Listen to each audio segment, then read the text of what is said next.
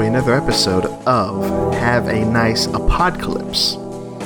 It's the show, it's a podcast, in which we cover the films of Richard Kelly, specifically Southland Tales, in depth. But mostly, the last few episodes have been about Richard Kelly, the director, and the works that have influenced him. I mean, we'll get into it. As always, joining me on this crusade is my co-host Marcus Irving. Hello, Marcus. Hello, Marcelo. Hi to all my listeners. How are you out there? To Marcus's listeners, yes. I think, what's the percentage of people who you know who are listening just for you, Marcus? Percentage of people I know that are listening to this. Yeah, the audience. But I'd say 2%. About 2%. No way. I'd say 75%. No, I'm kidding. I don't know of anybody on my end in real life who listens to any of my podcasts. I know some of the co-hosts, and like the hosts of other shows on this network. I know people they know in real life listen to their work, but nobody listens to mine. Marcus, I mean, not even Mama. No, I don't think so.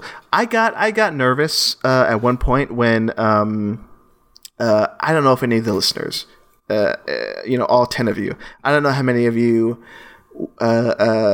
remember or were there for or know about. We did a what was it? An Indiegogo campaign for the website. Yeah. And I ended up doing like a 12-hour a fundraiser thing for that Indiegogo, and I got real nervous, upset, worried when I heard my niece got a hold of that link and was watching it.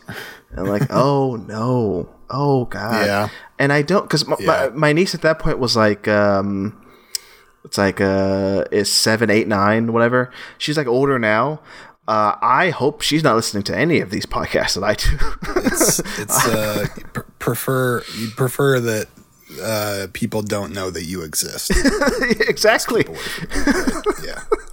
I understand that urge. Is this a therapy session or a podcast? I don't know. I should talk to my therapist about that. But anyway, thank you for listening, folks. Whoever you are, related or not, friend or not. Marcus, I'm going to let you take the... No, wait a second. I should take the reins because this is my idea. Here, let me... Take some of the reins. Let me take the reins for a second. Okay. And I'll say this is a show about Richard Kelly. We are going to be doing a commentary for a movie from the 1980s, not directed by Richard Kelly. Why are we doing this, Marcelo? This is your brain child love thing that you wanted to do. So why are we doing this?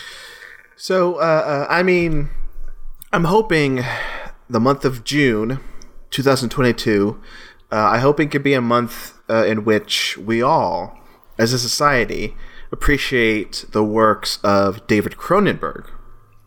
Okay. Why, you ask? Well, I mean, as of this recording, we're recording this on June 2nd. It's the night that Crimes of the Future debuts theatrically. Ooh. And if I play my cards right, after this recording, I might catch 11 p.m. screening of Crimes of the Future. Ooh. Who knows how tonight will go. But for Talk Film Society, on the podcast side of things, I've and actually I have to make sure the gears are going on some of these ideas that we came up with a few weeks ago for June. But keep an eye out for a lot of Talk Film Society podcast network shows doing special episodes on David Cronenberg.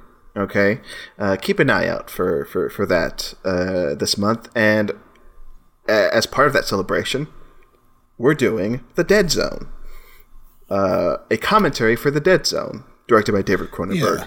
Now, and why are we doing The Dead Zone? Yeah, why is this a part of our Richard Kelly podcast? Yeah. How did I manage to force us to talk about David Cronenberg on a Richard Kelly podcast? Here's how. It was a genuine question because, like, when I threw out that idea, let's cover Cronenberg in June. I mean, I'll talk about it, later on other podcasts, maybe about how the process went and what movies we all decided to do for these different podcast episodes, whatever. But for this one, it obviously had to have a connection with Richard Kelly, right? So yep. What I did, and I'm sure I think you did this. You did something similar, Marcus. I just started Googling Richard Kelly and David Cronenberg. Yep, exactly the same thing. And I got to be honest, I was not coming up with really anything. I was finding kind of like unrelated things that like links to a Richard Kelly interview or whatever, and then for some reason they also, like, the Google result also shows like crimes of the future bullshit. Yeah, you know what I mean. And I was not finding anything. Yeah, so I went to good old Twitter, and I Googled. Sorry, in the Twitter search bar, I didn't Google something on Twitter. That's insane. I searched. You binged something. I binged something on Twitter. I asked Jeeves something on Twitter. I searched the name, the handle, of Kelly's Twitter account, and I just went from there. I typed in David Cronenberg, Videodrome, scanners. I went through so many, and the one I hit on, the one I was like, oh, bullseye. I've got it pulled up here. Here we go. He talks about the Dead Zone a few times on his Twitter account, but this specific tweet says this: December 15th, 2012. The Dead Zone is his greatest film, in my honest opinion. I would love to see him do another classic King adaptation. He's referring to David Cronenberg and how The Dead Zone is his greatest film, in Kelly's opinion. And then there are other tweets that say The Dead Zone might be the greatest King adaptation of all time. So Kelly is on the record, on Twitter, saying he loves The Dead Zone. Here's another one. Watching David Cronenberg's The Dead Zone, one of the very best Stephen King film adaptations, up there with Shawshank and Carrie. Yeah, another tweet. The Dead Zone is great on so many levels. So there you go. So we're doing an episode. Loves this thing. I know, we're doing an episode on tweets because Richard Kelly tweeted 10 years ago that he likes this movie. We're doing an episode on it. There you go. Makes as much sense as anything we do here. Yeah, it makes more sense than anything we've done. Like not talking about his movies, his filmography of like 4 movies. We have to do more than that. And like again, similar to how we talked about his like faves in Volume 1 of that episode. Volume 2 coming soon. I am interested in his what influences him, what he likes, and as we go through this commentary. I want to pick your brain, Marcus, and like kind of talk about what we see and like how this at all connects with Southland Tales or his other films. Sure, but yeah, I have a handful of thoughts. Yeah, so that's the explanation. That's why we're here. Should we maybe fool around, Marcus, you and I, before we get this going, or do you want to just jump into it?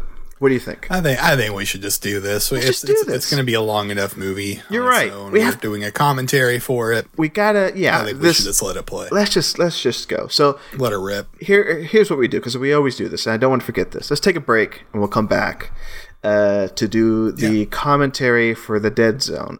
And I guess if you're up to here, I've been told that The Dead Zone is currently on HBO. So you can see it there. I'll talk about the Shout Factory release I have and I'm watching the film with. I have to actually Google that to see if that's still in print. I actually want to know that. But we'll talk more about all of this when we come back from this break. So we'll be back with the Dead Zone commentary.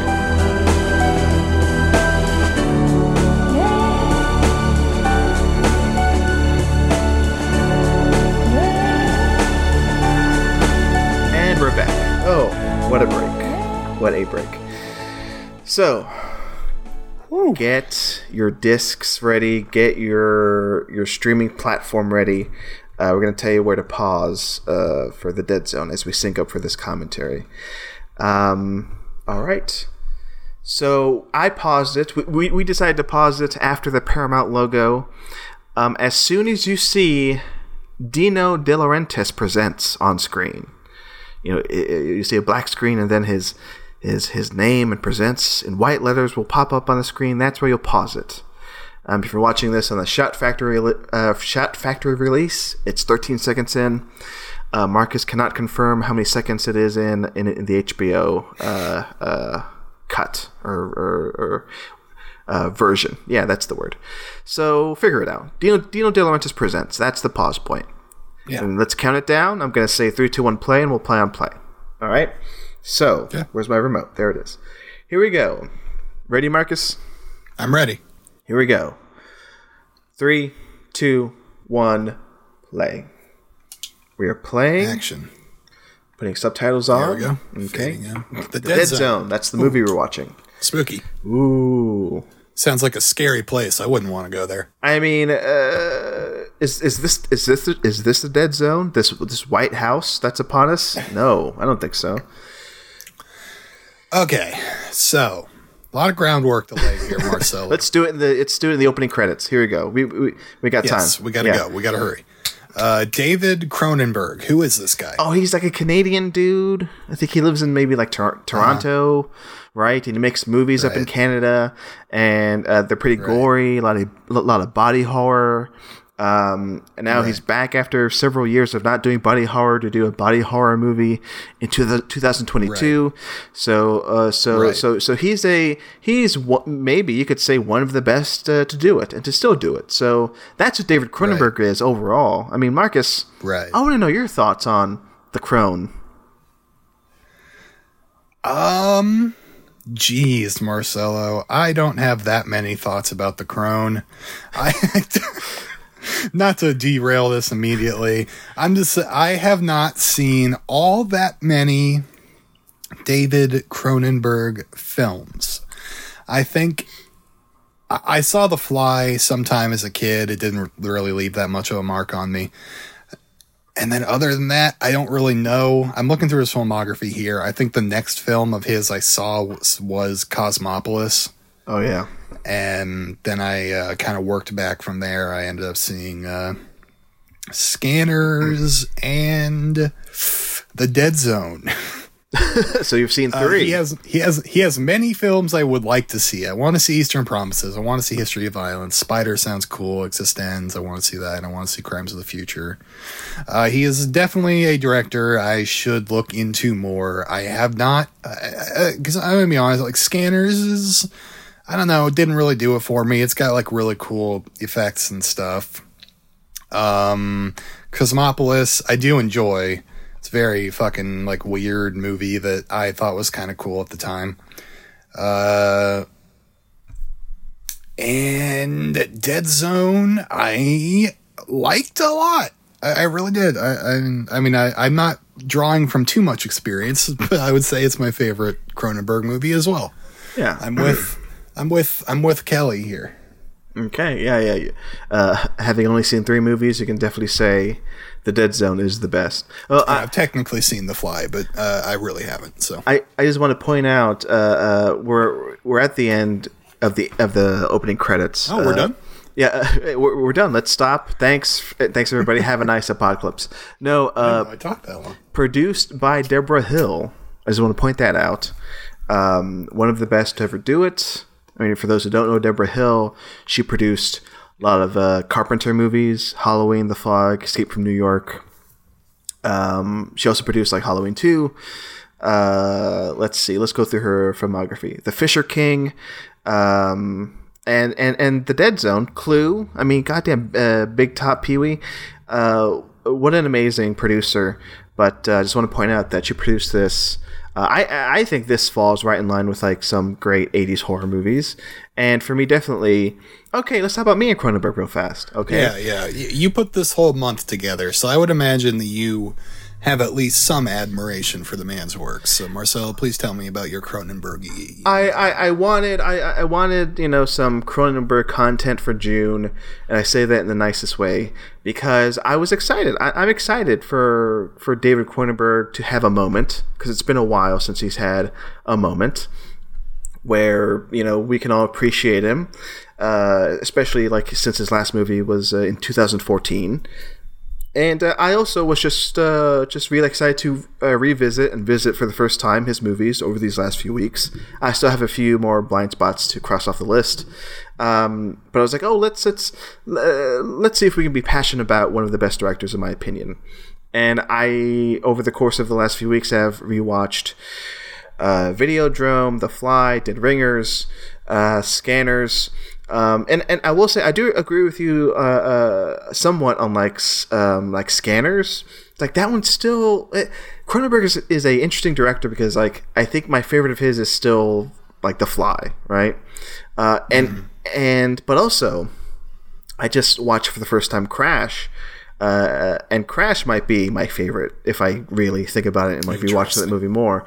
But I'd just say like he's an interesting director because like sometimes on the surface of things, it's like not bland is not the right word. Like very like neutral, like very just cold, right? Yeah, I agree with that. Yeah, yeah. But like in something like Videodrome, where like that one is also kind of at times like kind of dry and cold. It's still like brutal. And I think that's the case with like Scanners for me. It's like even though I think some of it is kind of like cold and like sterile, like some of those effects still hold up and like it's still kind of like awe-inspiring. Scanners, but yeah, and then like for Crash, I mean Marcus, like that movie to me, it's like so it's like stilted at times. It just has like an eerie vibe to it, but then when you get like dig deep into like what it's saying and like what it shows you, it's unsettling, but it's very good. It's like it crashes like amazing. It sounds like a completely fucking weird but bonkers movie that I definitely want to watch. Like I wouldn't be surprised if you end up not liking it because I mean you have good taste. I mean you'll probably like it, but it is like off-putting, and I think that's what I like about Cronenberg because at times he's very off-putting as a director. I mean, for like The Dead Zone, it's like it's one of those movies where I think it feels off.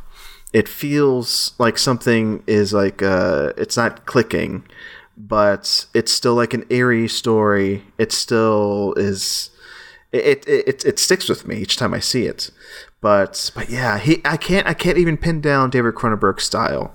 Maybe it's because he's like Canadian. I think that's what it is. That's right. Yeah, we don't have much in common.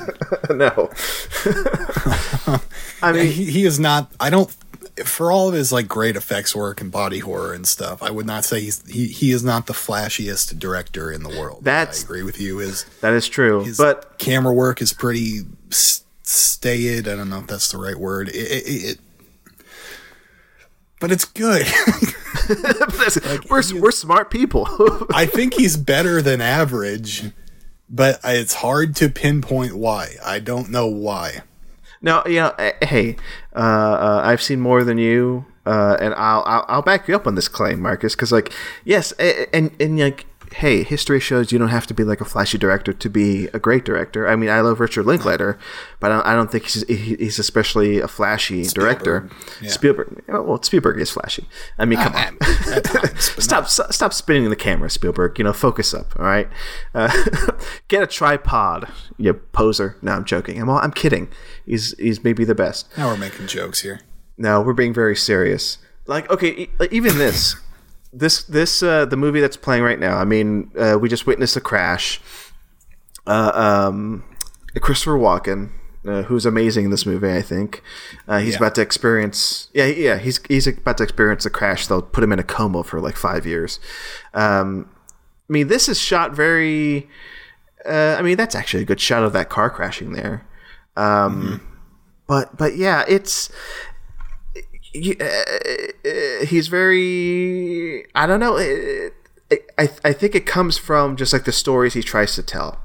I think that's what it is. Like the reason why he chooses a movie like the Dead Zone. I mean, I can talk about it, I guess, later when the end actually happens.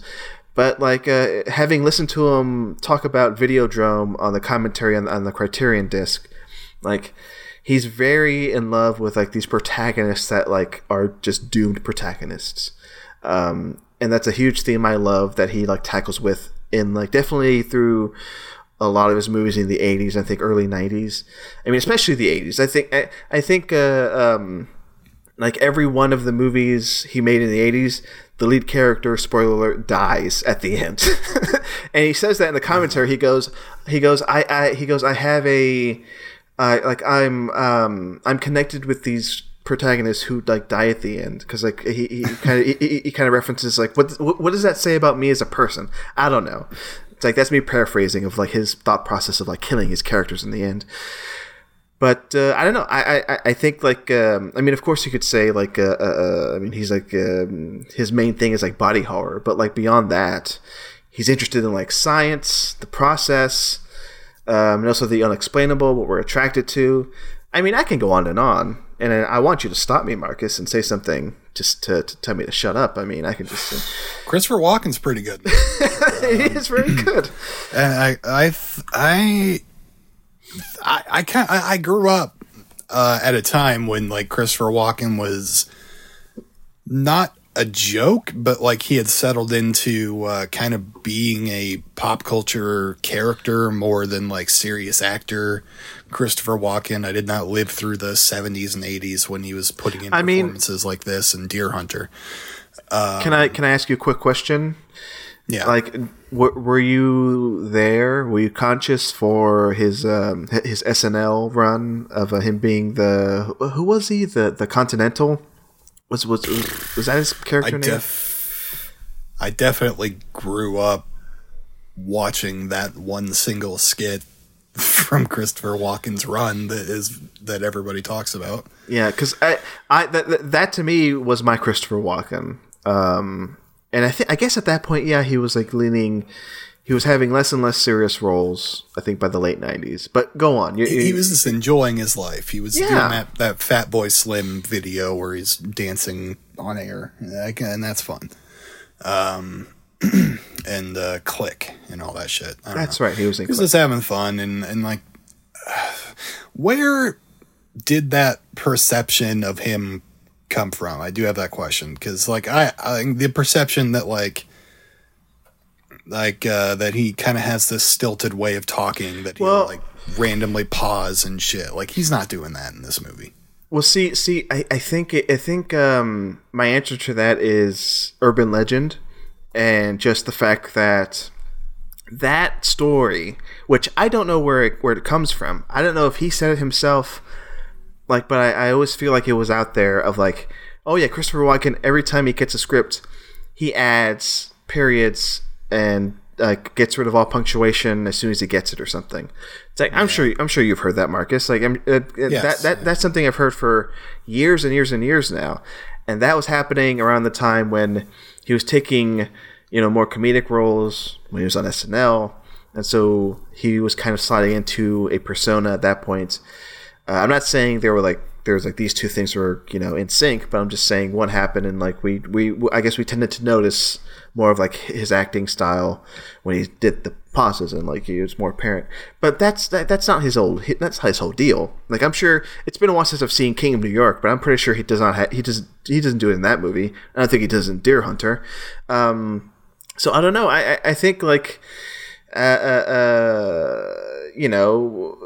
it happened maybe in the early 2000s when he just became sort of that persona, but then he doesn't do that all the time though. Like does he do that in what's a good movie he's been in the last few years? He was good in Seven Psychopaths, right? He was good in that. Oh yeah, for sure. Yeah, but that was like maybe what, like 8 years ago? That was a while ago. Yeah. Man of Hunter is like Man on Fire is like early 2000s. He has like a more serious role there. But yeah, I want to know. Maybe this is something we'll. He's going to be in Dune. Oh yeah, that's right. That's going to be a huge role for him. Yeah. Wasn't he on Severance? He was on a TV show. Yeah, he's recently. in Severance. I have not seen him. I've only seen the first episode, and he's not in that. Oh. I've heard that show's good. I can't speak to that. It is. Yeah. But he's a great actor. I wouldn't be surprised if he's amazing in Dune. But yeah, it's. I can't even. I mean, I'm going to answer this, and you can ask yourself the same question, Marcus. I give you permission to. But my favorite Christopher Walken performance might be in Catch Me If You Can. That's maybe my favorite. Do you have a favorite Walken? This. Yeah, this. Oh yeah. I like I said, I kind of haven't really seen him be serious actor all that much, and I was impressed with him in this. I don't know. I mean, he's super serious in Batman Returns. Super serious. That's my number 2. Walken is Batman Returns. I love him in that movie. So here's where the first Dead Zone thing is going to happen. And, if you don't know, if you're just watching this without the movie, the Dead Zone is about this guy who's in a coma, wakes up, has powers of premonition. If he touches somebody, he can see into their future, to their dead zone, I guess is what the thing is. It's like that. It's like that TV show starring Anthony Michael Hall, kind of like that.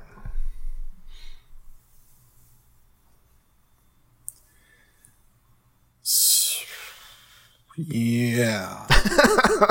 Did you see any of the Dead Zone TV show starring Anthony Michael Hall, Marcus? No.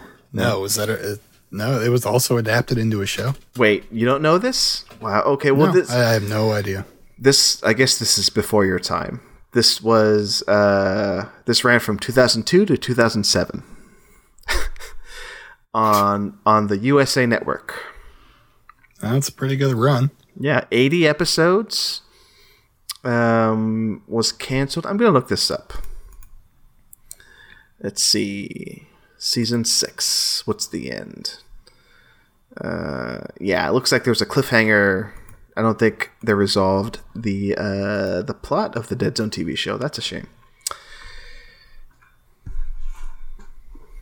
I mean, it's this concept is like just reboot it. Just make another movie.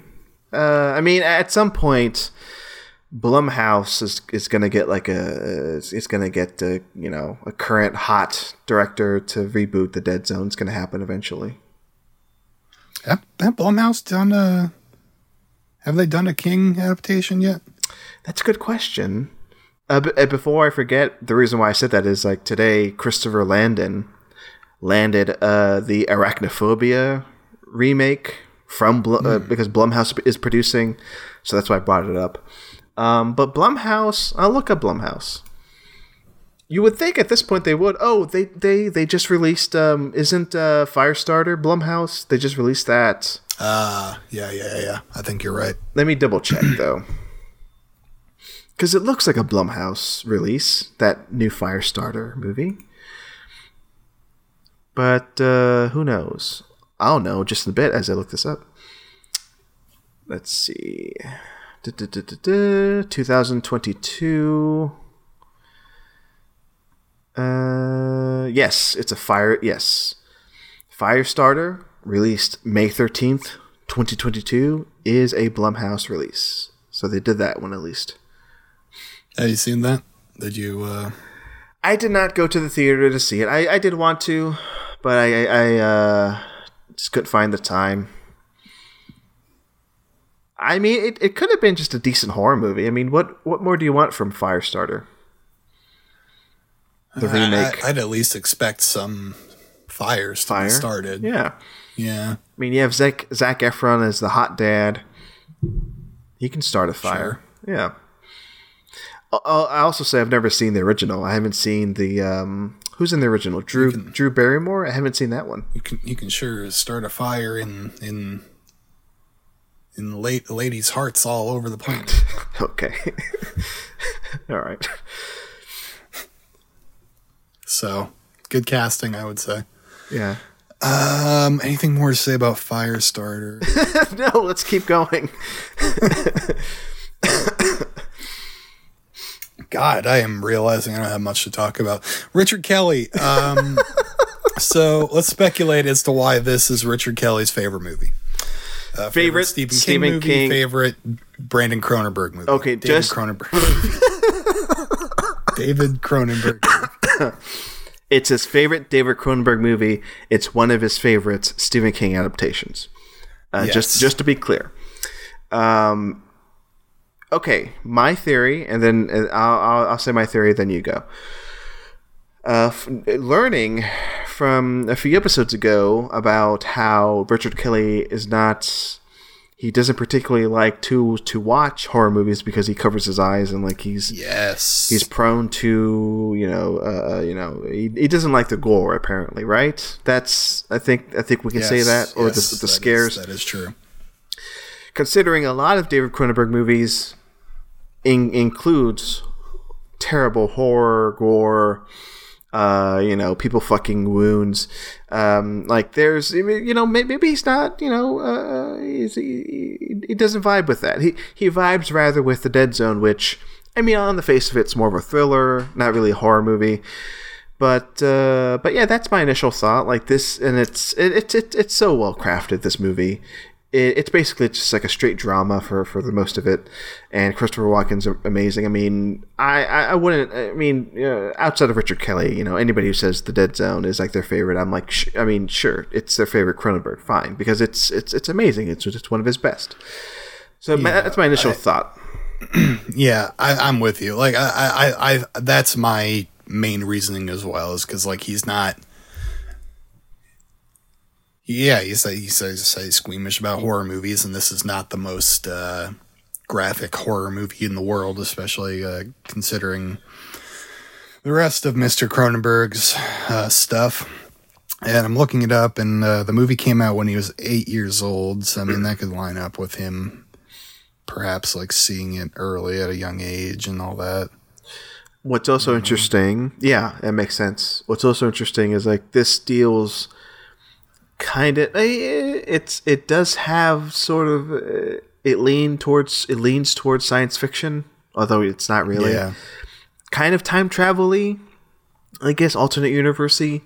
So so Richard Kelly certainly has likes to deal with those topics in his movies. Good point. Good point. Yeah. In a way, Donnie Darko is kind of similar to The Dead Zone. Donnie Darko almost seems like a book Stephen King almost wrote. And yeah, don't one of the characters in Donnie Darko, aren't they reading a Stephen King book? Was it? Maybe someone's reading it. Donnie's mom is reading it. That's right. Yeah. Yeah. Yeah. So I could totally see Richard Kelly being like a huge Stephen King fan. Yeah, definitely. He makes that kind of, in general, kind of tamer horror this more accessible, I'd say. Yeah, that's a good word, accessible. Because otherwise, a lot of Cronenberg is not accessible. Yeah. Yeah. Not to take away, not to say that Richard Kelly is just a pussy. No, I'm not saying that. Now, the reason I watched Cosmopolis, it was because 2011, 2012, that time I was like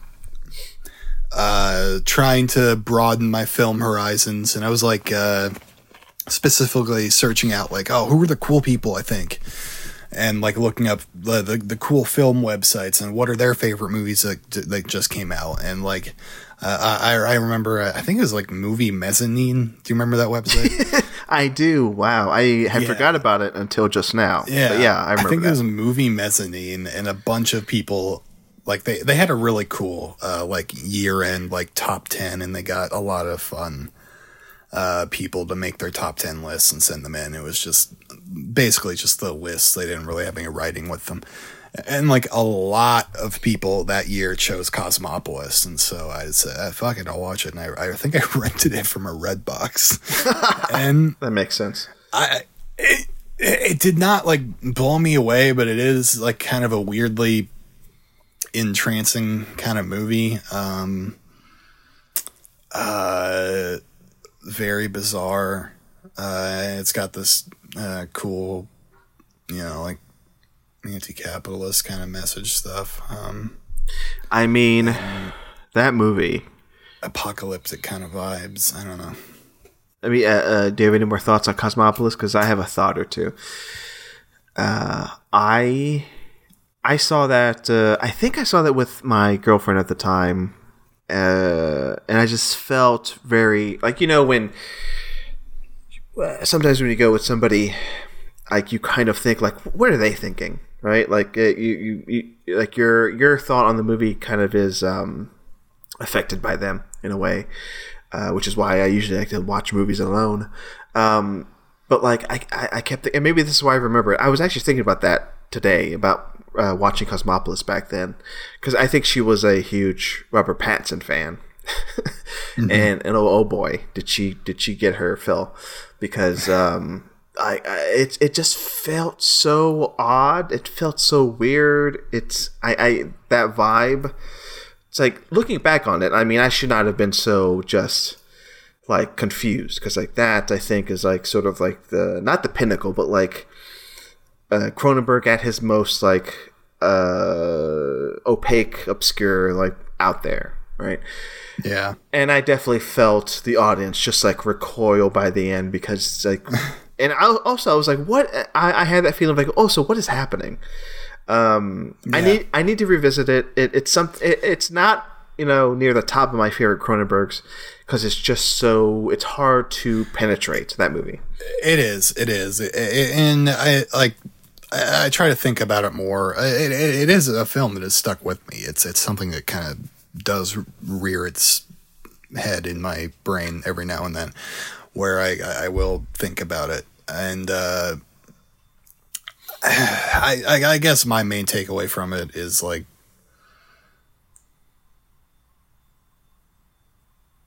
I don't know. I don't know. I don't have any good smart thing to say, I guess. I'm dumb. David, or have you seen Brandon? Brandon, you seen him? You seen him movies? Marcus, you cut out for like 10 seconds, so I missed whatever dumb thing you said. Oh, it was really deep and insightful. Great. So I'm gonna listen back to it when I edit this episode. So I couldn't hear it on my end now, but you're recording your end, so you're gonna come in clear. So I'm gonna listen back to it. Gonna be like, man, this is insightful. Man, he knows what he's talking about. It's a guy riding around his limo, his like some super rich guy with a bunch of just flaunting his money in this kind of, it's like New York, but it's like New York in a, like, it seems in turmoil to my memory. Yeah. It's, I don't know, it's just blanket anti-capitalism things I can get from it. But I was going to say, have you seen Brandon Cronenberg's two films? I've seen one of his two films. Guess which one I've seen of You've seen Possessor. I've seen Possessor, yes. That's a very good movie. I do like that movie a lot. Great. I haven't seen it. Have you seen the other movie? No. Why'd you bring this up then? Why'd you bring this? Trying to think of things to talk about, man. I have plenty to talk about. Look at Christopher Walken. Let's do it then. Look at Christopher Walken right now on screen. This is commentary. So yes, okay. I love this bit where there's a press conference. I guess for some reason there's no news really, so they're going to focus on this guy who can, look into the future. Why not? But like, okay, how would you feel if this happened in real life, Marcus? If like you were watching, if you're on Twitter and then all of a sudden, everybody's talking about this guy who can see into the future and see people's deaths. How would you feel about that? I'm a skeptic, so I guess I would not immediately believe it. Oh, really? Okay. But look at this. Yeah, I would think there's something fishy going on. This reporter is you. This reporter is like, oh, I don't believe this guy. Yeah, so he was like, oh, you can't do anything. And then I'd call him a freak and get away from him. Like this guy is. I don't know. No, but then Walken grabs his hand. Cult. He doesn't have a cult. I don't know. I don't know how I'd react. I'm not in the situation. Ask me how I'd react. How would you react if you were that guy getting grabbed and he tells you how you're going to die? I'd be like, "Oh, awesome, man! I'm glad you believe that. I hope you are. I hope you're wrong. I hope I don't die. I don't know ever. I hope I don't die ever. Well, okay. How about this? Because this,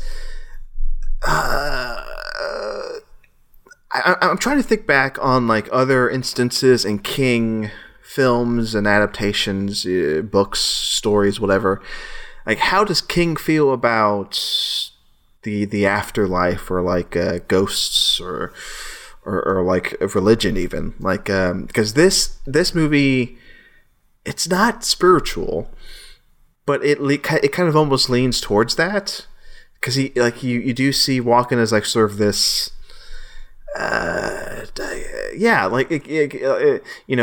When you said, join his cult, like I could see easily him creating a cult if he survived past the events of this movie, because it just feels like very much like, I mean, it's like one of Christ's special powers, right? It's like, you'd expect Jesus Christ to also do the same thing. So I don't know what my point is. I'm just trying to be insightful about what this says about religion and spirituality. So that's just my thinking process as I try to fill up time.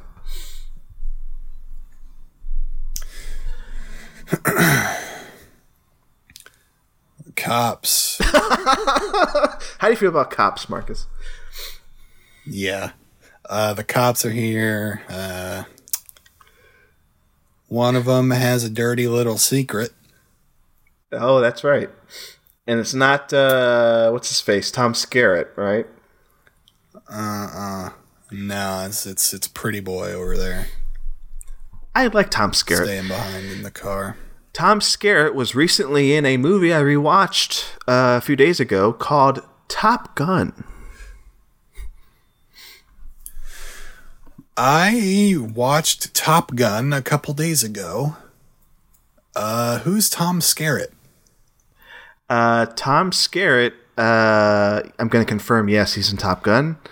Oh, is he the like instructor guy? Yes. He's the instructor. Yeah. Okay. Yeah. And he's the guy.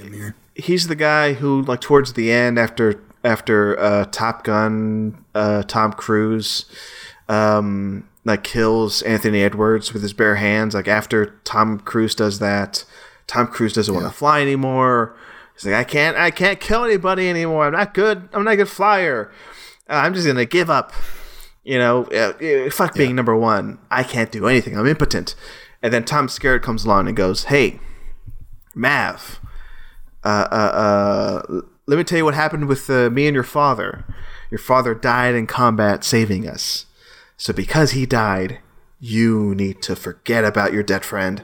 You need to move forward, and you need to be the best killer in the Navy. Yeah. So get out there and kill people." That's what Tom Skerritt says. This guy who's shown like blatant disregard for all order. We really need to get this guy back out there. We need to get this guy who's been to You need to stay in the skies. Who doesn't follow any rules. Who should be like kicked out of. Seems to be failing a lot. Yeah, needs to be kicked out of the Navy. Correctly. Yeah. Well, just like a bending rule. I mean, yeah, he should be kicked out. And that's I'm gonna guess the answer is no. But have you seen that new Top Gun movie, Marcus? No, I've not been to Maverick. No. I recommend it. I mean, it's definitely a great blockbuster. See it on the biggest screen you can. What they pulled off with the aerial flights and the cameras in the cockpits. That's pretty cool. But yeah, Maverick, it's still the same. Like it's like a running joke. He's like, I think still, he's like, he should be like a general, but he's like not even that. He's like, he's a very old man in a position for like a younger guy because he's just so insubordinate. He should be kicked out. like he's and like that's like a big plot point towards the end of the movie. It's like he should not be here. It's like, what are you doing? Okay, that's interesting. But it's funny that he's the hero. He's the guy who apparently now the right wing are like, this movie is anti-woke because it's pro-military, I guess. And like they don't realize the protagonist does not care about the rules. Who would rather just like break every rule just to win? Then yeah. So anyway, Top Gun Maverick. It's pretty good. R.I.P. Goose. Yes, rest in peace, Goose. So here we go. Back to the dead zone. Let's stop talking about Top Gun. Walking and this old man having a conversation. He's walking with a cane. Oh, you know what? So it made sense to me that they made this into a TV show because this movie feels very episodic. This could absolutely be serialized. Yeah, I fully see that. This is not like a fault with the movie, but I always forget that this part of the movie where they're trying to track this serial killer. Like, yeah, I forgot that it's like in the beginning. And it's like so short in retrospect. And the one scene that might be the most brutal in this movie, the death of the serial killer, like that to me happens way earlier in the movie than I thought it did.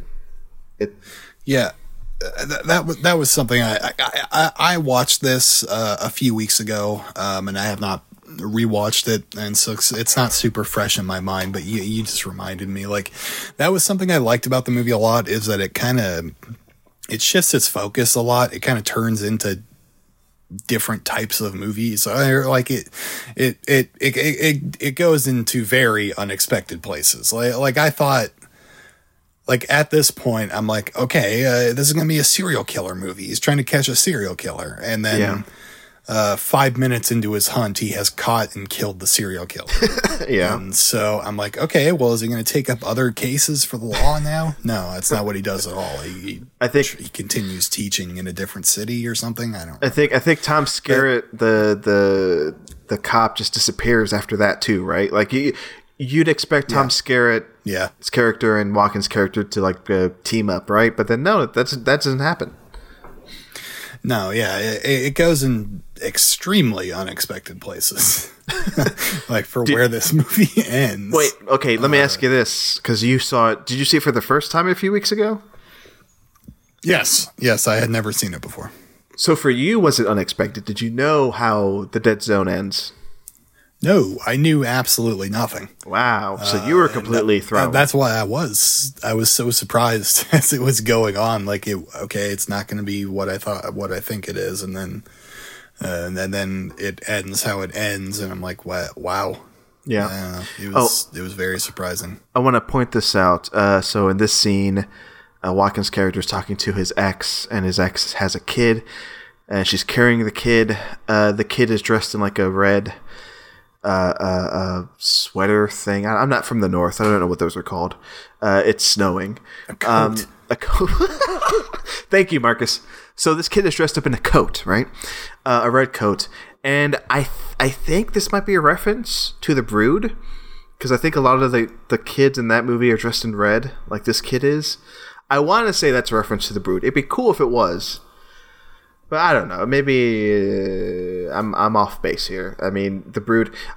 Marcus, put that on your list for Cronenberg films to watch. The Brood.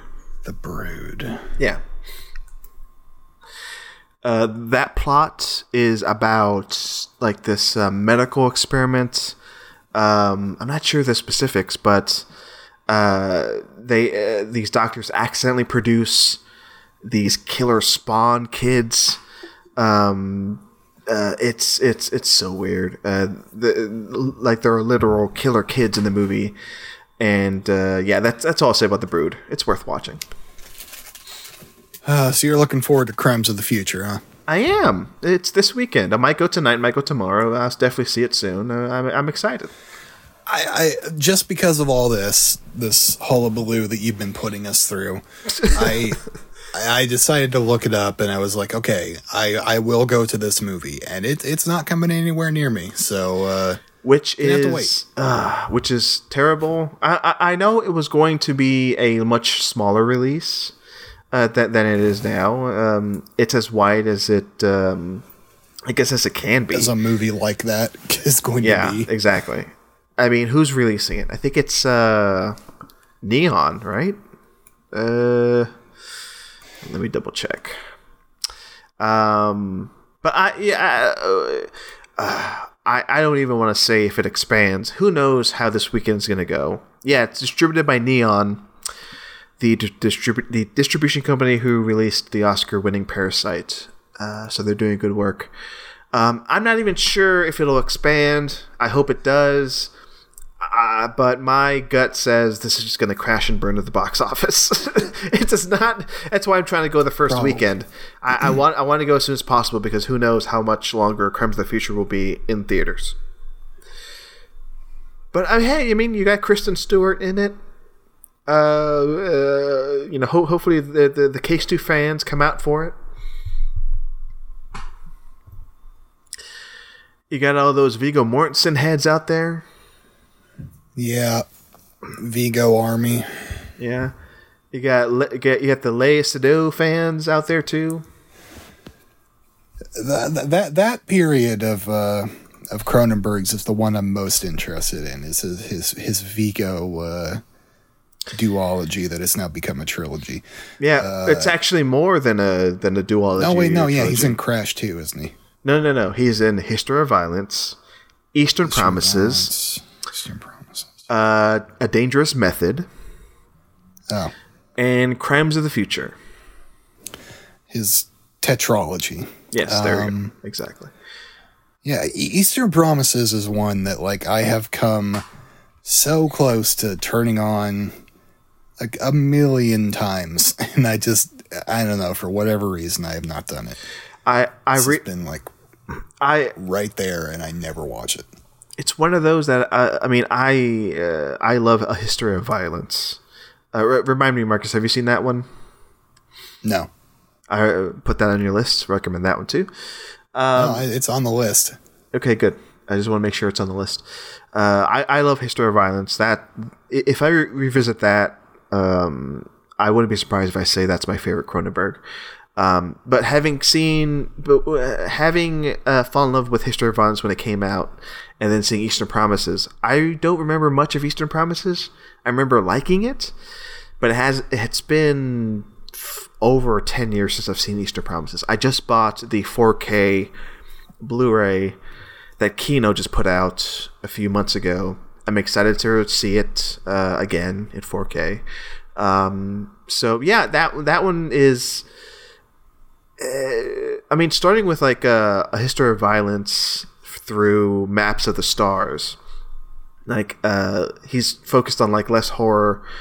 There's still violence, but he's dealt with different things than he had before Cronenberg. And I think Viggo Mortensen is a good guy just to have fit into these roles of super violent guy, or just I haven't seen A Dangerous Method. I think he plays who does he play in a Dangerous Method? Let me see. Is it somebody famous? Viggo Mortensen plays Sigmund Freud in A Dangerous Method. But yeah, Viggo Mortensen, he's amazing in Cronenberg films because I think he can do anything, right? I think that's what Viggo does.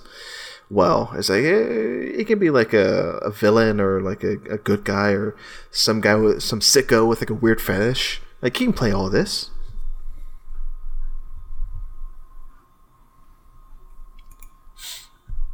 Speaking of sickos, how you doing over there, Marcus? Chilling. We're still in the serial killer phase. So here's where the reveal happens. Or no, it's not here, is it? It's in the next place. Yeah, not just yet. This is a great shot, though. And then of this tunnel. The light from the car headlamps. What I like about Cronenberg is he likes to work with a lot of the same crew on all of his movies. Who did this? Well, I know this one is special because the music is by Michael Kamen, who's great. I mean, Michael Kamen, one of the best. But Cronenberg they named those islands after him. What? They named those what after him? The Cayman Islands. The islands.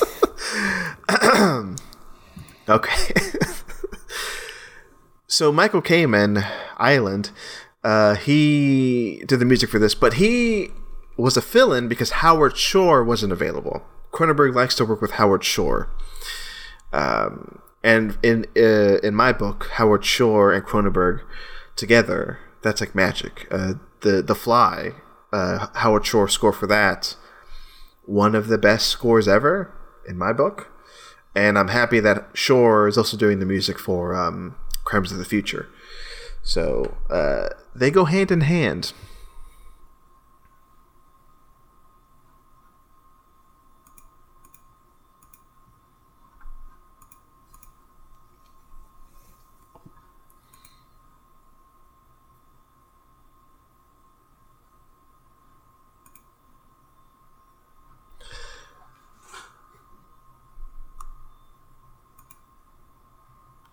I just realized this is our second Stephen King commentary.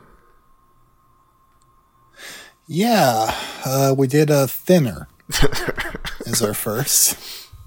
We should have looked up. We should have looked up to see if Richard Kelly likes the movie Thinner. This is a markedly better movie, I would say. I would say so. Yeah. Do you think if we DM, do you think Richard Kelly's DMs are open? No, they are not. Oh, damn it. I can confirm. Okay, here is the end you were referring to earlier. We're reaching the end of the serial killer plot. Here we go. Let's look at the clock. 46 minutes in, about halfway through.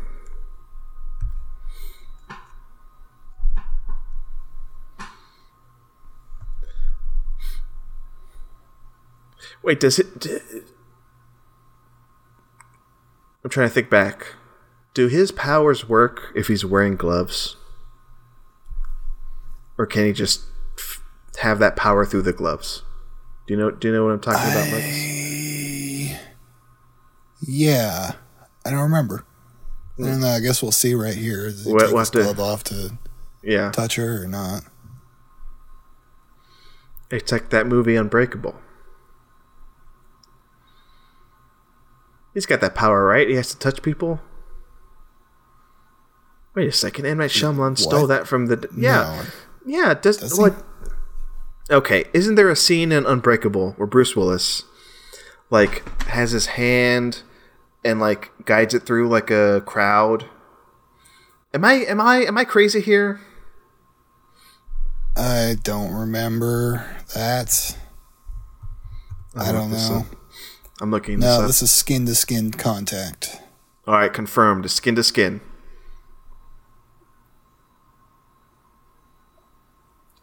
Okay. It says right here. Bruce Willis as David Dunn, a former football player with superhuman strength who sees the crimes of those whom he touches. Ah.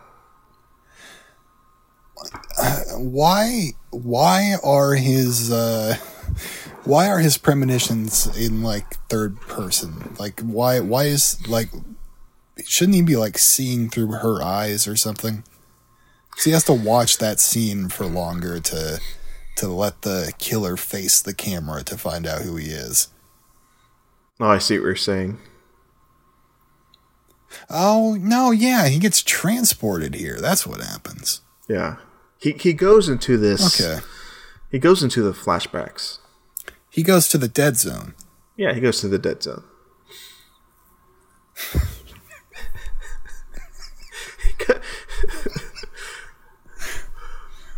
Highway to the dead zone. Dead zone. Gonna take you right into the dead zone. What are we doing? We're doing some amazing work here. This is the best thing we have ever made. This goes out to that guy. Marcelo, I was at the Dollar General recently. Oh, wait! You should have started with this, Marcus. I know. I was at the Dollar General. Holy shit! And I saw a film. I looked at their little tiny Blu-ray section. They got like cheap $4 or $5 Blu-rays. Sometimes they have good stuff at the Dollar General. Sometimes they have good stuff. Yeah. I got like Magic Mike XXL there. Good get. Yeah. Oh, and I got Place Beyond the Pines on Blu-ray there too. Yeah. So this movie, I spied my favorite actor, Cillian Murphy, and I didn't really know anything about the movie, but I just grabbed it because of seeing him on the cover. He is not the lead actor in this. He is a bit player, as he is usually. I guess that's not really true. He's been a lead since like Red Eye. Anyway, it's called In the Heart of the Sea. Have you seen this movie, Marcelo? It sounds familiar. Let me guess. Chris Hemsworth is the star. You should have let me guess. Ron Howard directed it. Yeah. Is it Ron Howard? Do you have it in your hand? I do, yeah. Yeah, turn that little bad boy around. Flip this thing around. Look at the credits. Look who directed it.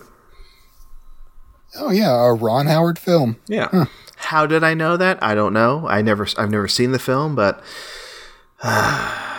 that's my dead zone power. Marcus is knowing about movies I've never seen. Yeah, and I knew Chris Hemsworth. 2015. It's like that movie about Moby Dick without being a Moby Dick movie, right? Or some shit like that. Tom Holland. Tom Holland is in this? In the Heart of the Sea? Holland, Ben Whishaw, Brendan Gleeson. What a cast. That's a cast. Wait, why are you bringing this up? Trying to find something to talk about. Okay, so we know who the killer is. The killer has been here we go. deduced to be the sheriff's deputy or whatever. Okay.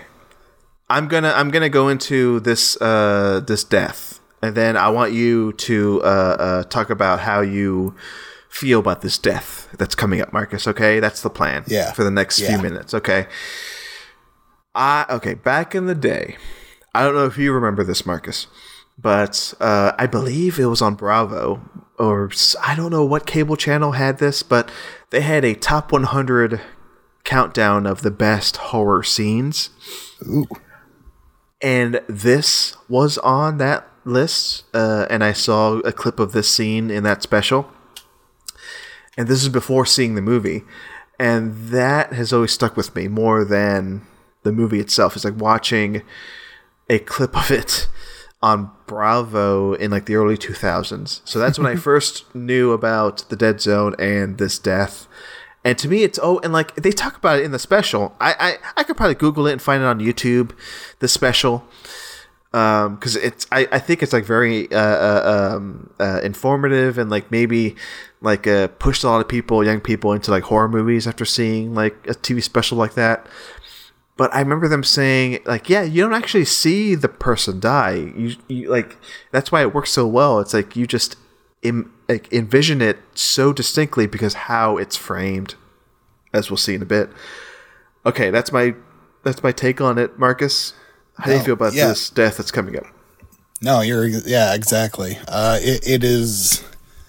It was. I was getting freaked out when I saw it when I started to see it coming. Like what he was doing, as he's like slowly moving his mouth towards the scissors. Like I was actually like kind of getting squeamish, kind of looking away, and like getting loud and rowdy. And it definitely got a big reaction out of me. I'm going to say logistically, I don't know how this works necessarily. Because as we're going to see right here, he's going to... Yeah, has his head, his hands on the back of his head, open mouth. He's leaning towards the scissors. Putting it into his mouth very slowly. Hold on. Yeah, but the thing is, like, the thing is, what we're missing here is, like, him... Because he leaned forward to kind of like gauge where the scissors are going to end up, but what we needed to see was like him like going back like far enough where he can like push him like push his head down into the scissors, right? Maybe we don't see that jerk. Yeah. But it is it definitely was effective for the first time. I wonder, because like that is like the most graphic scene in the movie without being graphic, right? Versus other scenes in other Cronenberg movies where you see the aftermath. That's horrific. The aftermath is horrific. It's a Henry Portrait of a Serial Killer thing. You don't see the death, but you see the aftermath of it. Oh, I forgot that he like twitches. Body. That's pretty bad. But yeah, it's still effective, even though it's not as like graphic as like Jeff Goldblum's face melting in front of you. And this here too, where she grabs the gun, it's what's going to happen, and then he straight up gets shot. She's bad. She's bad at shooting. Like she completely missed him. No, she shoots him. Well, no, she shoots him, but like in the arm, like not like in the body. Sure.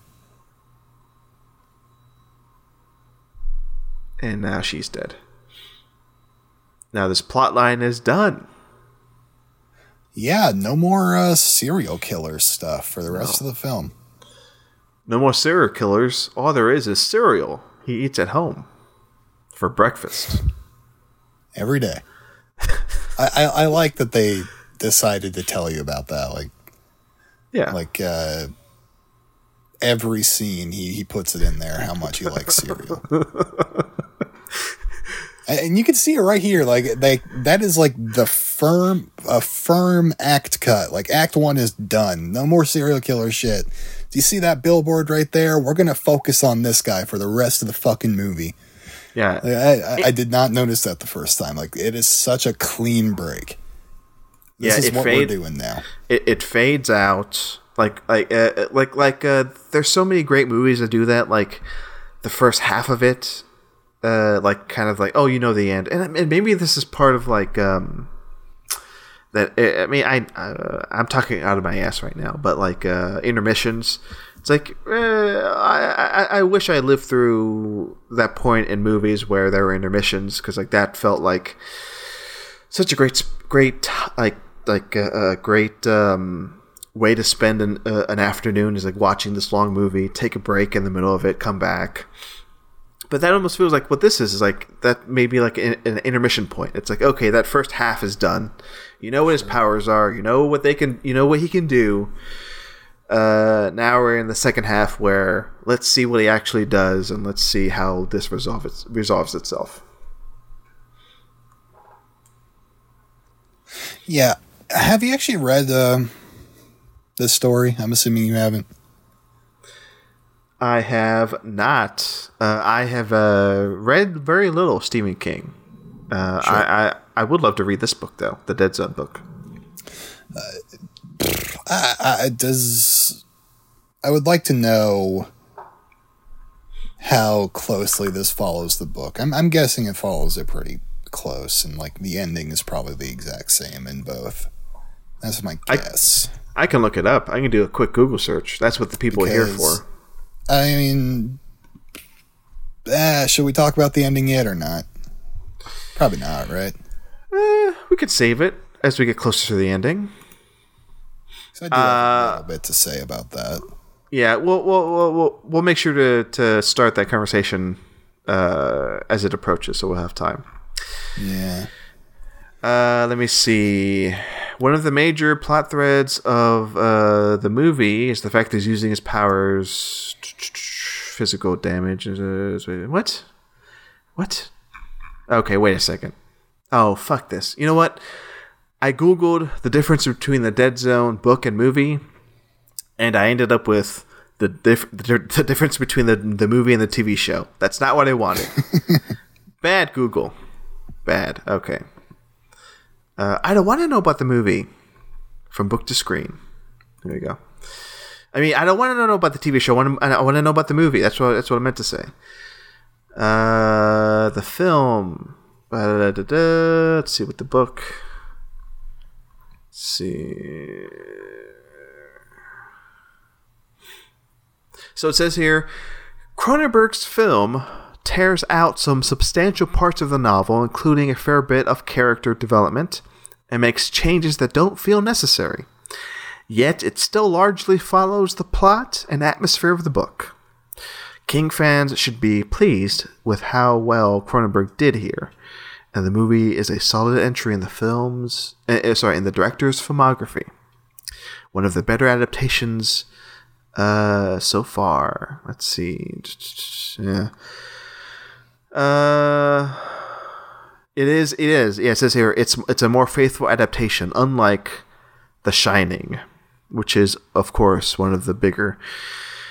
I mean, have you read about the differences between The Shining, the movie, and the book?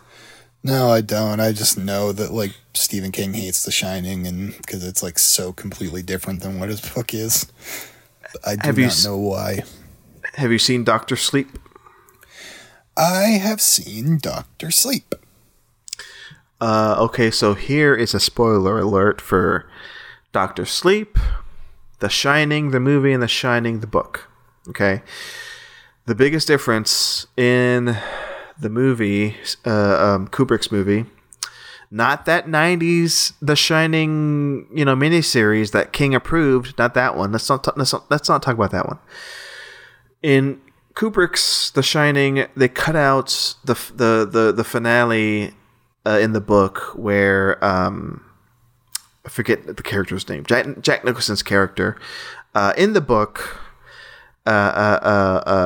lights up the furnace in the basement and destroys the entire hotel. That's a huge difference, and that is lifted from the book to Dr. Sleep. Basically, the end of Dr. Sleep is the end of the Shining book, which is super interesting. And Dr. Sleep, the movie, that ending is not the same as the book, which is it's a mind fuck. But what's his name? The director of Dr. Sleep. He's super smart about adapting King books, because I think he did a great job with Gerald's Game. But yeah, it's Dr. Sleep is interesting. I wrote about Dr. Sleep a few years ago. That's why I know all of this. But I think it's a great adaptation of like the book, and even like that calling back of The Shining, the movie, and The Shining, the book, with like the ending of Dr. Sleep. It's all just it's all great. I love that like it comes to terms with like everything The Shining, that movie. But there you go. Yeah, King doesn't like Kubrick's The Shining because it changes so much, but whatever. I mean, it's an adaptation. It's a great movie, and I'm sure it's a great book. I haven't read the book, but whatever.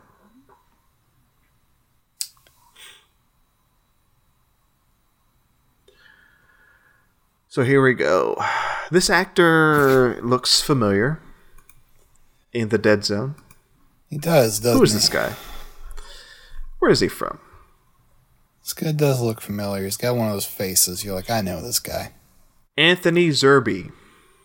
Oh, Anthony. Oh, he is a counselor in The Matrix Reloaded and The Matrix Resolutions. He's that old guy who has that conversation with Neo about robots in the early parts of Matrix Reloaded. That's who he is. Yeah, okay. He has a conversation at the early parts of Reloaded about robots with Neo. He says to Neo, "Why do we need robots? I mean, what if we get rid of robots? Then we die." I'm trying to place this. I don't remember. It's after Neo has a dream and then he can't sleep, and then this old guy, a counselor on that on that thing that he's one of the rulers of Zion, I guess, who like decides things on this panel. This counselor goes, like, it just so happens to be awake when Neo's awake. They have a conversation about the machines and, like, do we need the machines? I think we do, because if we get rid of the machines that we have here in Zion, we'll all die, because we need machines to make water and, like, to purify the air. So who's in charge here? That's what he says in the beginning of Matrix Reloaded. Right. Yeah. And you don't remember this at all? Oh, god damn it. I don't know.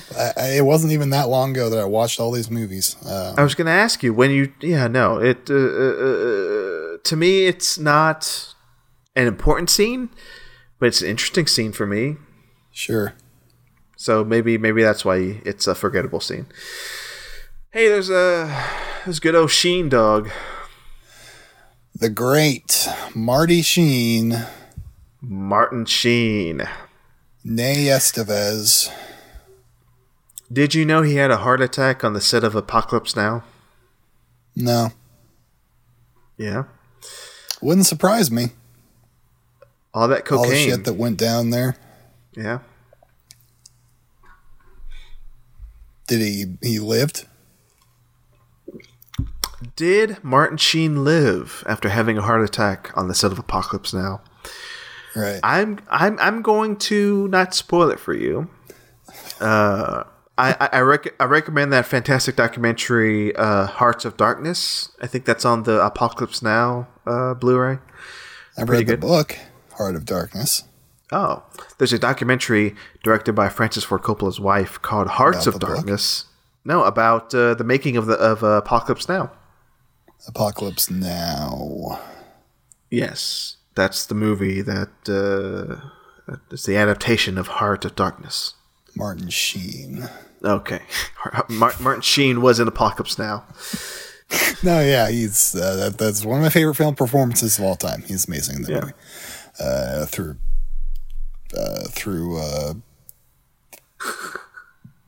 Probably not even acting, just because that movie is fucking was torture to make. So here is Christopher Walken. Johnny Smith is his name. Marcus, what do you think of the name Johnny Smith? Johnny Smith. Yeah. Pretty. That's his character name? Yeah. How would you rate the name Johnny Smith? That's straight down the middle, the plainest possible name you could give somebody. So 5 out of 10. Certainly like a classical American name that nobody has ever actually had. Nobody over the age of 27 should be named Johnny. And Smith is such a cop-out, the most common last name in the U.S. It's insulting. How? This insults my intelligence. Yeah. Stephen King? Like, what? You need to check that cocaine that you've been sniffing in the 80s, sir. Oh, sorry, he published it in 1979. 79. That number, another summer. Oh, the summer of it's the summer of 69 that everybody loves. Summer of 79. Summer of 89. Summer of 99. So this guy's a scumbag, right? He's trying to get him to watch his kid or tutor his kid for reasons unknown. Well, okay, he's just a rich asshole. That's what it is, and he has shitty politics because he's supporting this Martin Sheen character. Who I don't know if you caught this, but I don't remember if they actually mentioned it. But they don't mention any political party, do they? They don't say if Martin Sheen, Greg Stilson, that's his name, if he's a Republican or a Democrat. No, and actually the way he kind of talks is, I guess I'm not really remembering very well, but in my mind it's kind of more Democratic speech. but maybe yeah, as in the party, the Democrat Party. Mm-hmm. Yeah, I get that. But I mean, okay, without knowing he will eventually bring about the apocalypse. Without knowing that, no, he still sounds like a politician. Like it's like the very I don't know about you, Marcus. Sure, I'm not a fan of politicians. Wow. I mean, Marcelo, please. Let's not say anything we can't take back. But the clowns have gotten into the Senate. Drove up their. Do you know how they drove up to the Senate, Marcus? Yeah. One of those cars. Well, those clowns. Do you know? I mean, sorry, one of those cars that clowns go in. The clown cars. Yeah, and the Big Top Circus, I think, was around there too. So Richard Kelly, he's doing this whole. You know what? No, he's more Republican, isn't he? He's doing this whole. I'm an everyman. I'm for the people. I'm a worker guy. And means that I'm not doing politics. We haven't talked about Richard Kelly in a while. This is Richard Kelly podcast. Yes, Richard Kelly. Dead Zone. Dead. Richard is alive. Richard Kelly is alive. Richard Kelly is alive. John Larroquette is alive. He's alive. Alive. Okay, good. Politics. I just realized that's a connection between this and Southland Tales. Oh, sure. Politics. Dude loves his politics. Dude loves politics. He reads the newspaper every day and grimaces. Put your fingers in your ears, listeners. Turn off your AirPods. Throw your headphones across the room if you don't want to be spoiled. But I think in a future episode, we might talk about a political film that is one of Richard Kelly's faves. Marcus, if I remember correctly, right? Am I right or wrong? Kelly's faves does include a political film. Ah, yes. Maybe the most. What is the most well-known political film? What's like the one people think of the most? Frost Nixon. Nobody has thought of that movie. Period. Especially nowadays. I don't know.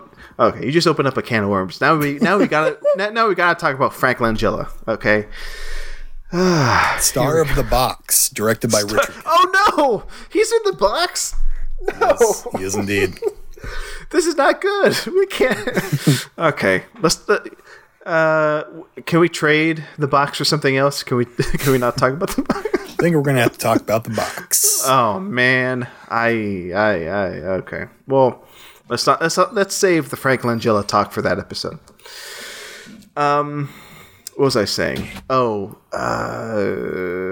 to be honest, maybe to me the movie we'll end up talking about is maybe the most famous political movie, even though you don't see the president in that movie. Other than that, I can't. Yeah. I'll just say it's right. Who cares if I say it? All the President's Men. That's what we're talking about. Taxi Driver, maybe. Taxi. No, yeah, but he's kind of barely in it. The politician. Yeah, it's not really about politics. Yeah, it kind of is. I mean, really it is. But Bulworth. That's the most famous political movie. Bulworth, sure, yeah. Primary Colors. Primary Colors, yeah. The American President. And when you come down to it, aren't all movies about politics? You want to take that again? And ain't all the movies about politics that there are? Yeah, all the movies are about politics. It's impossible to make art that's not even politics. This is politics. This movie's politics. Speaking of politics, speaking of Stephen King, I'm just going to go to the end. So this movie ends with a political assassination, right? An attempted political assassination. Sure. Yeah, an attempted political assassination that I guess turns into a character assassination. Yes, yeah, you're right. You're a character assassination.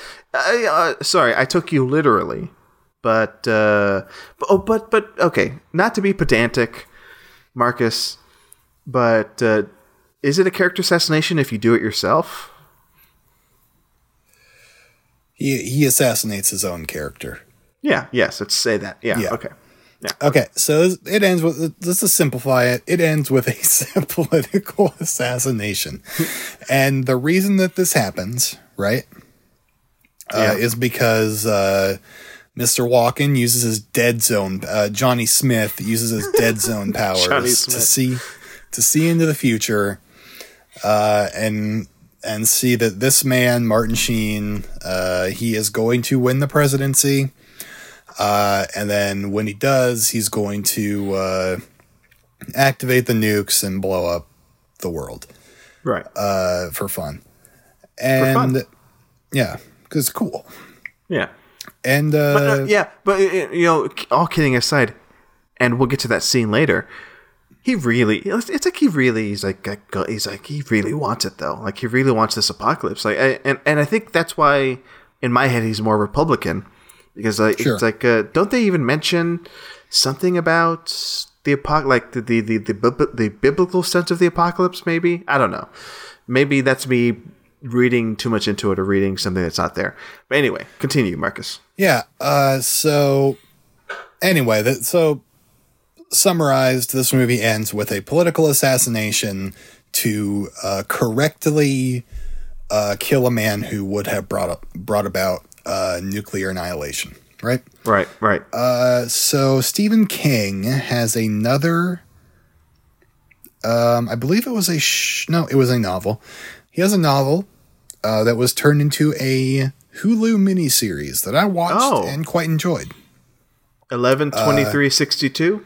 11/22/63. I was close.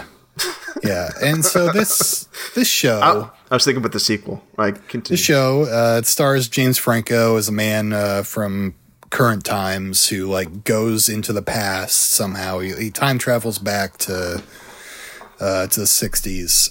He goes back in time. Back in time. He goes back to the 60s to. He's like, I don't remember exactly. It's been 7 years since I watched it or whatever, 6 years.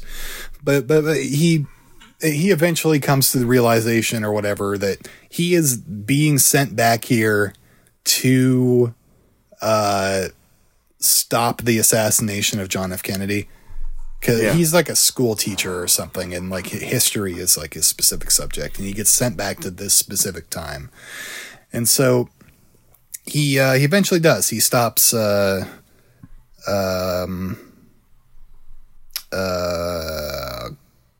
damn it, Lee Harvey Oswald. He stops Lee Harvey Oswald. I'm glad you got it. From assassinating John F. Kennedy.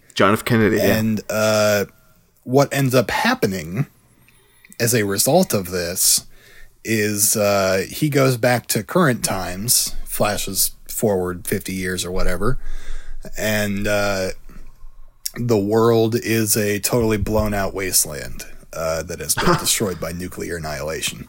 Wow. So, and so he like goes back in time, I think, and undoes and kills it again. JFK. Yeah, that might actually be what happens. Is he has to be the one to kill JFK? I'm not sure, but so Stephen King has two movies in which two books in which a president is assassinated to stop a nuclear war, and one of them is an actual president that did get assassinated. So I don't know. I just thought that was kind of interesting. And I was going to say two that we know of. You know, he's written so many books. We know of. Yeah. That I'm not a huge King expert. I'm not sure what other books he may put political assassination in. So who knows? But yeah, that's a great connection. I've always wanted to see that show, but I never got to it. It's good. Okay. Is it just like one season? I'm sorry for just spoiling it for you. Yes, it was a miniseries, yeah. Okay. I mean, that's not a big spoiler. I mean, What's the most logical outcome from like saving JFK? I mean, it's like going back in time and changing anything. If history has taught me anything, the buttercream effect. The buttercream effect. I've seen Back to the Future too. I know how this thing works. Oh, do you know? Okay, speaking of somebody who I mentioned like an hour ago, and speaking of like time travel and like going back and changing things, and this movie sort of does that. I mentioned the director Christopher Landon. I just rewatched his 2 Happy Death Day movies over the weekend. Those movies are good. Yeah, I saw the first one. I enjoyed it. Second one I have not seen. I need to. I recommend it. I like the second one better. They're both good though. I saw the first one before any of you motherfuckers did. Oh yeah, didn't you get like some swag from it? I was at a preview screening for that film. Wow. Yeah. What? They gave you something, didn't they? Yeah, I got like a bunch of shit. I got like a poster and a Happy Death Day branded flashlight and a Happy Death Day branded fidget spinner. I think maybe something else too. What year was this? Was it 2018? Yeah, it was when fidget spinners were a thing. Which was, 2017. 2017, yeah, at least. That was a fun experience, though. Oh, I bet.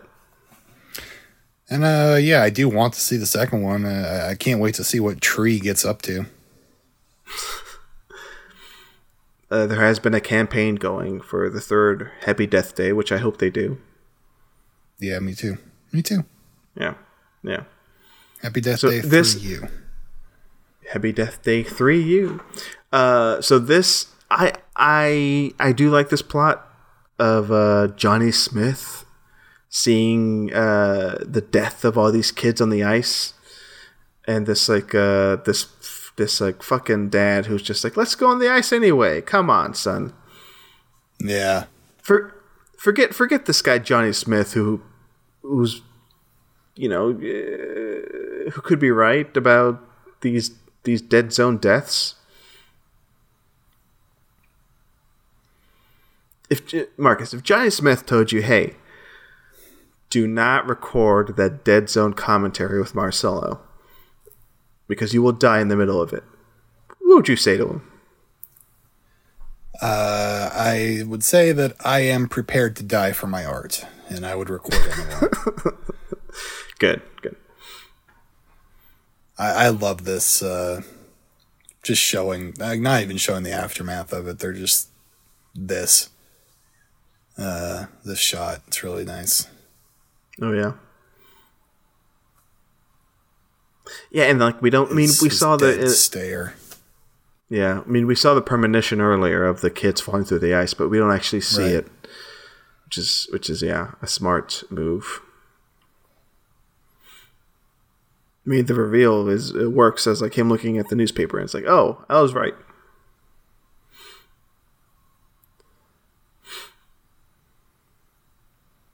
Johnny Smith. Johnny.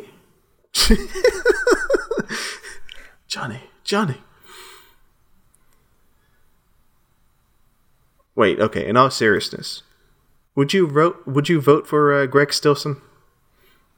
Yeah, absolutely. Yeah, me too. Actually, yeah.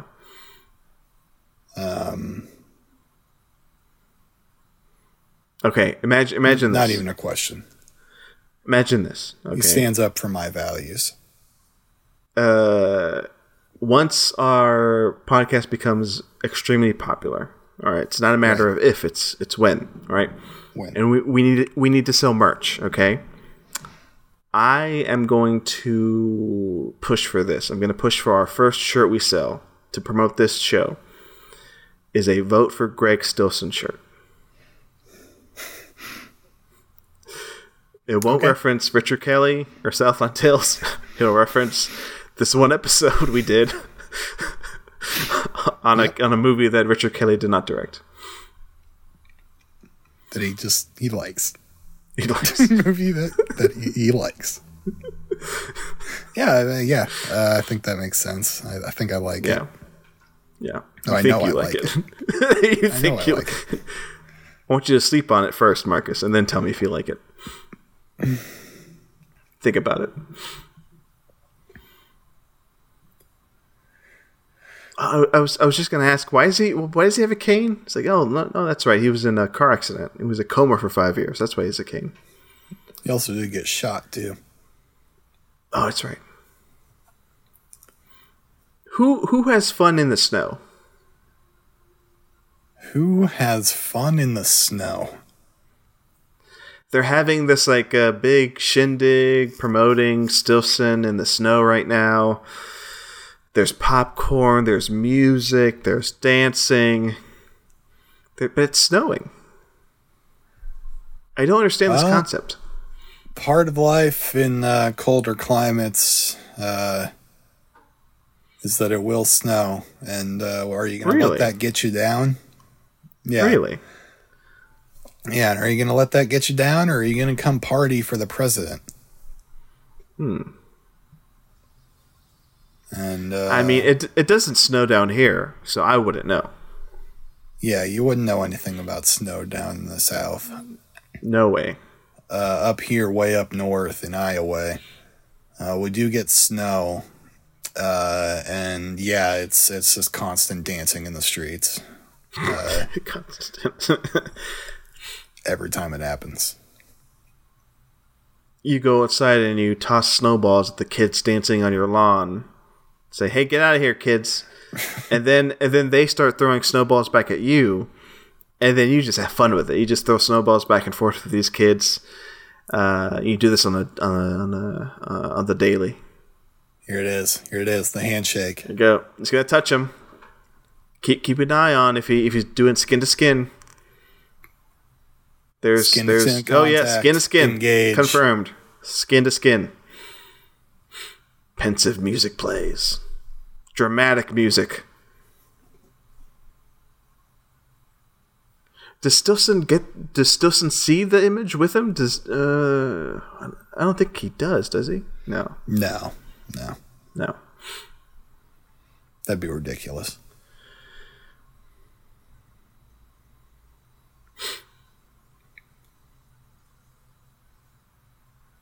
So yeah. See, it says here, my destiny in the middle of the night.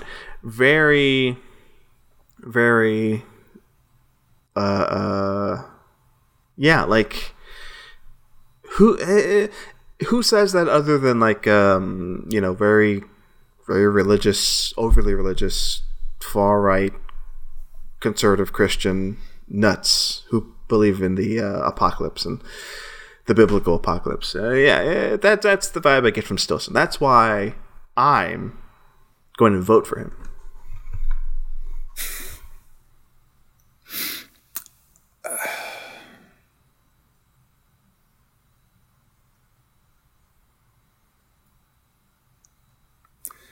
Complete the sequence, Mr. Putting his President. hand on the scanner. Screen whirling. Buttons beeping. He knows which buttons to press, I guess. Mm-hmm. Yeah. And he's got the big red button. He's got to press it. He's got to press that button. My destiny, he says. And he pressed it. Machine beeping. Suspenseful music. Dun dun dun. Congratulations on nuking hundreds of millions of people. Yep.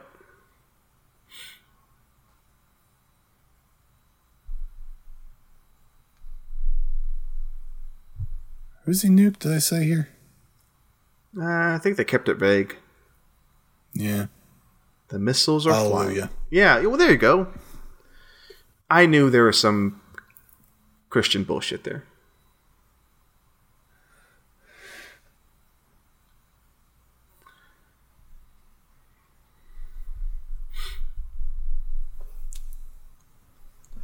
So now he's like, oh, I gotta kill this guy.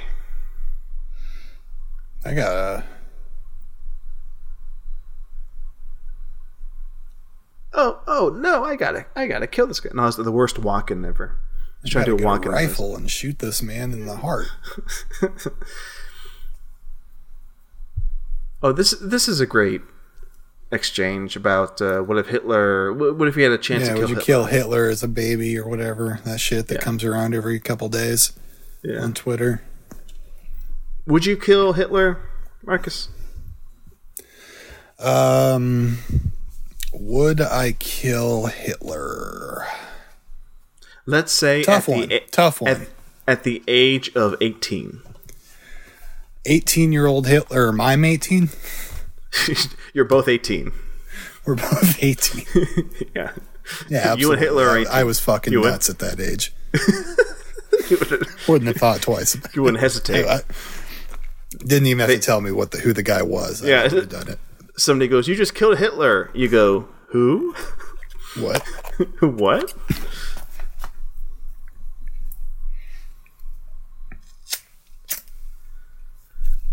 Who's next? That's what you'd say. Oh, there's Joseph Stalin over there. Mussolini. Oh, there's 18-year-old Donald Trump.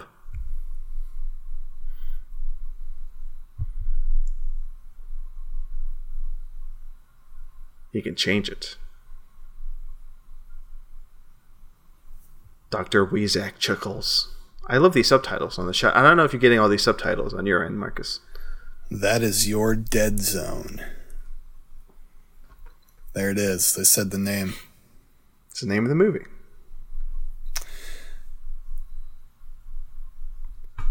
So, hold on. He's going to answer the 100%. question. Oh, sorry. I want to hear the end of this. The one about Hitler. Yeah. The one about Hitler chuckles. What would you do? What would he do?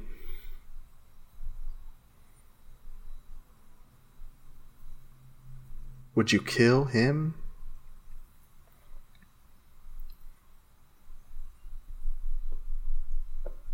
He's going to give an answer. He's a man of medicine. I'm expected to save lives and ease suffering, and I love people. Therefore, I would have no choice but to kill the son of a bitch. So he'd kill Hitler.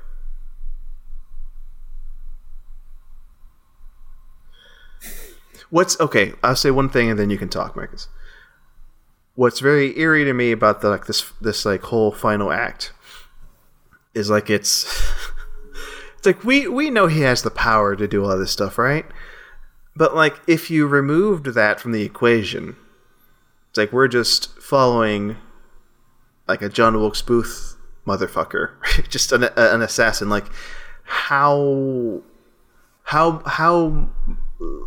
How much more or less rational is this compared to other real life assassins and their mindset? Do you know what I'm saying, Marcus? Sure. Yeah. Yeah. I think they're all right. But this you think guy, they're all right? I'm starting to think of this now. It might be more interesting to frame this movie in a different way. Maybe start here and work your way backwards. Maybe, I don't know. You start with him going to assassinate this guy, and it's the what do you call that thing? Why he did it? Why he? Cinema L Day. Cinema L Day Machina. Now in media res. Sure. Yeah. I think it's in media res where you begin the story, not at the beginning, but then you jump back. In media res is starting mid scene. It's coming in on the action.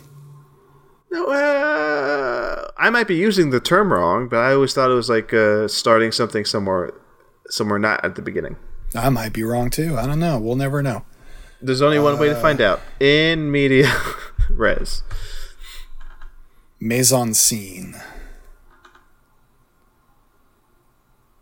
This is a very general definition of in media res, but it says here it's a Latin phrase that means in the midst of things, and it means a work that starts out in media res means it kicks off somewhere in the middle of the plot. So in the middle of a plot.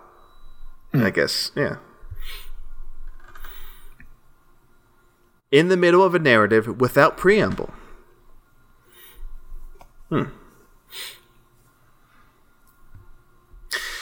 Although I like how this goes from beginning to end, and you're just like you were saying before, Marcus, about watching this for the first time. It's like you're in the serial killer plot. You wonder how's this going to end. It ends. There's like this like act break. He teaches this kid for a bit. This Stilson guy becomes a character. You don't know what's going to happen. And then he ends up trying to kill the man. It's like that's it's like how wild is that? Like not knowing where it's going to go, and you end up here. Precisely. This is a wild time at the movies. Yeah. I wonder how the people in the audience felt watching this movie. Or they Go back in time. To I'd be in the theater. Dead Zone screening. That'd be your thing. You wouldn't go back to kill Hitler. Yeah. You'd go back to watch the Dead Zone. The Dead opening Zone weekend. Was a crowded movie theater. Oh yeah. Oops! I hit the mic. I'm gonna leave that in. What year did it come out? 1983. What were the biggest movies in 1983? I'm gonna look this up. 1983. Is this the best movie that came out that year? We're about to find out. 1983 movies. Domestic box office, 1983. Octopussy. All right. Do you want to guess? Let me see if this is domestic. Yes, domestic box office, 1983. Guess where the Dead Zone ended up. I have a list. I have a list of 149 movies ranked and it is on there. It is on the list. I'm gonna say somewhere in like the 80s, 85. Incorrect. You are off. Around the 80s. Strange Brew, Airplane 2, Bad Boys with Sean Penn. Those are all in the 80s range, but Dead Zone not within that range. You are cold. Guess one more time. Top. It's even lower. It's like 100. Incorrect again. In the 100 range, you have the re-release of Porky's, Smokey and the Bandit Part 3, The Hunger from fucking Tony Scott. That's a great movie. But low on the list. It's down. It's not down there. It's much higher, Marcus. I'm going to just tell you. Number 38, The Dead Zone. This same year, we had Christine and Cujo. Two other Stephen Kings. Oh, wait. Say that again. Cujo, yeah, I see it. We had Cujo and Christine. Ah, what a year for King. Yeah. I see here Cujo. Another David Cronenberg movie. I see here Cujo is 35. Right above 38, The Dead Zone. Where's Christine? Christine is 66. What was the other David Cronenberg movie? What's 3 spaces lower than Christine? 1 second. 3 spaces lower than Christine. 1, 2, 3. Wait. Wrong. Okay. 1, 2, 3. Uncommon Valor? Okay. Sure. I've never heard of that movie. Above that, Indiana Jones and the Raiders of the Lost Ark re-release. Wait, what was the other David Cronenberg movie?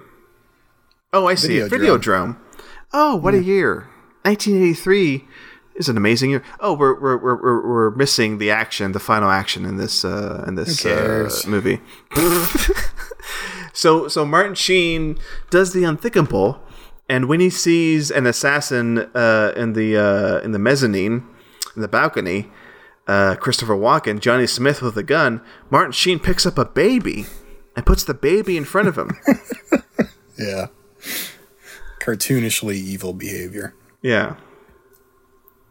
That's what he'd think to do rather than run away. I mean, to be fair, what would you do in that scenario, Marcus, if you had no cover but a baby? I'd shoot back at the guy. You shoot with what? You'd shoot back with what? I'd try to catch the bullet.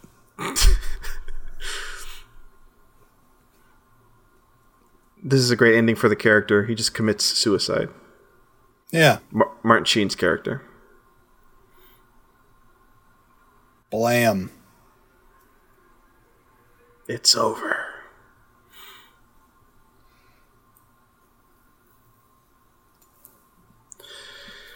And that's the end of Johnny Smith.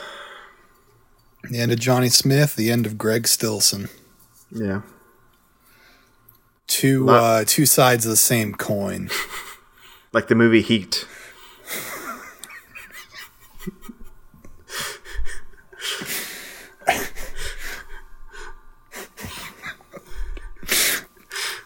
One can't exist without the other. Exactly. Both born.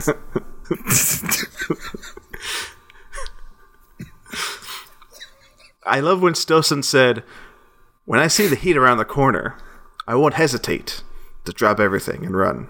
Stilson said that earlier. I love that line. And then Johnny Smith goes, "Well, there's a flip side to that coin." I'm just quoting Heat now.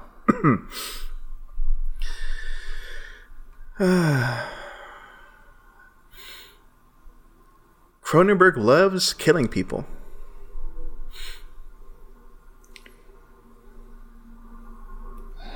That's it. It's okay. End credits. What an ending. Okay, let me ask you this, Marcus. As we go through the end credits, we talked about some things that Richard Kelly might have picked up and used in his filmography. But what are other things that we haven't mentioned that, like, you would say was an influence on Kelly from this movie in particular? Christopher Walken was in Domino. That's right. Okay. Let's talk about that.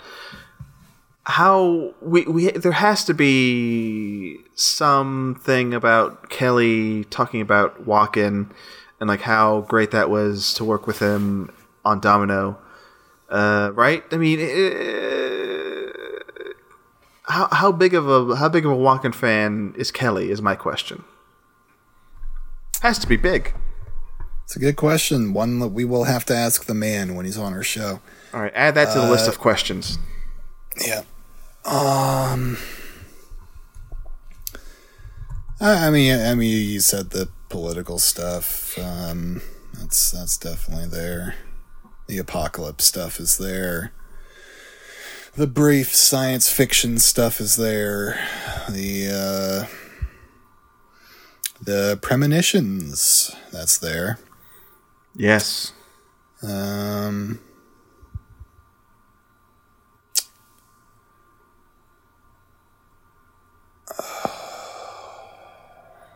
I mean, I think we covered a lot of that. I mean, a lot of it. I can't think of anything else other than what you mentioned.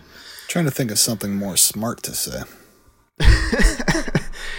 Isn't that the struggle always, Marcus, is to find smart things to say? For me, yes. Yeah. I think we did a pretty good job. There were horses in this movie. Wait, yeah. Drivers, David Chudd? His name is David Chudd? One of them is named Cactus.